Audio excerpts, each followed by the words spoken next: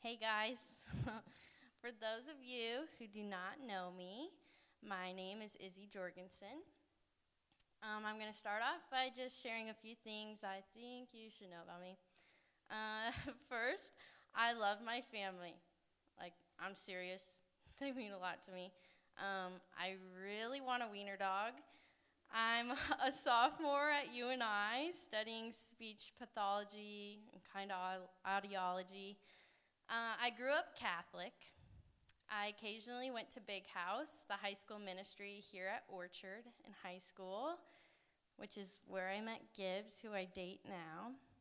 At Basic, I'm a co-leader of the Connections team, and I'm on the hospitality and prayer teams, and I love my community here. I struggle with comparison, and I want to share a little bit about my journey with comparison with you guys tonight. Social media and I grew up together.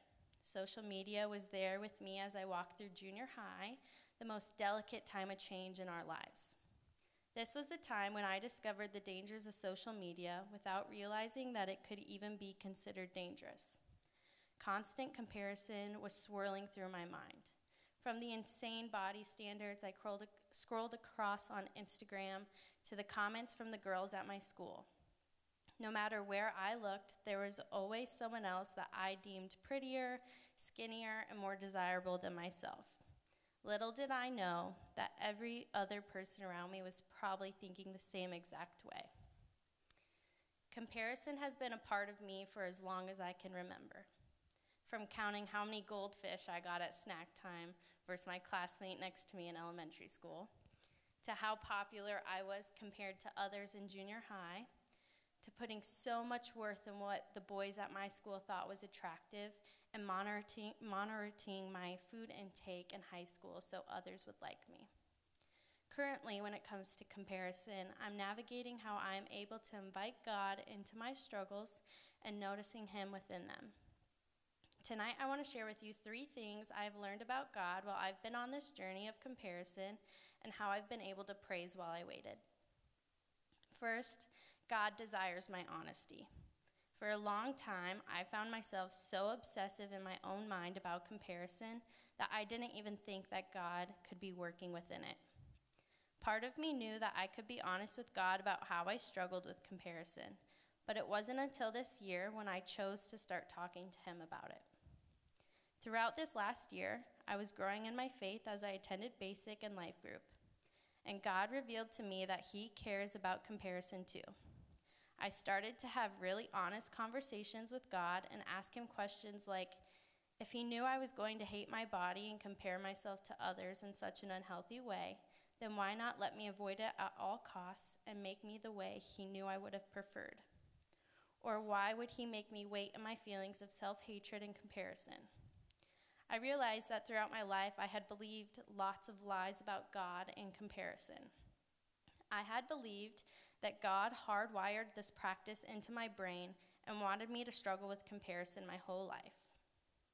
Praising, bringing my whole self to God in this honesty is hard. It is hard and frustrating. And being honest with God was part of the process of starting to recognize the truth. Which brings me to my second point. God designed me. Culture has no say.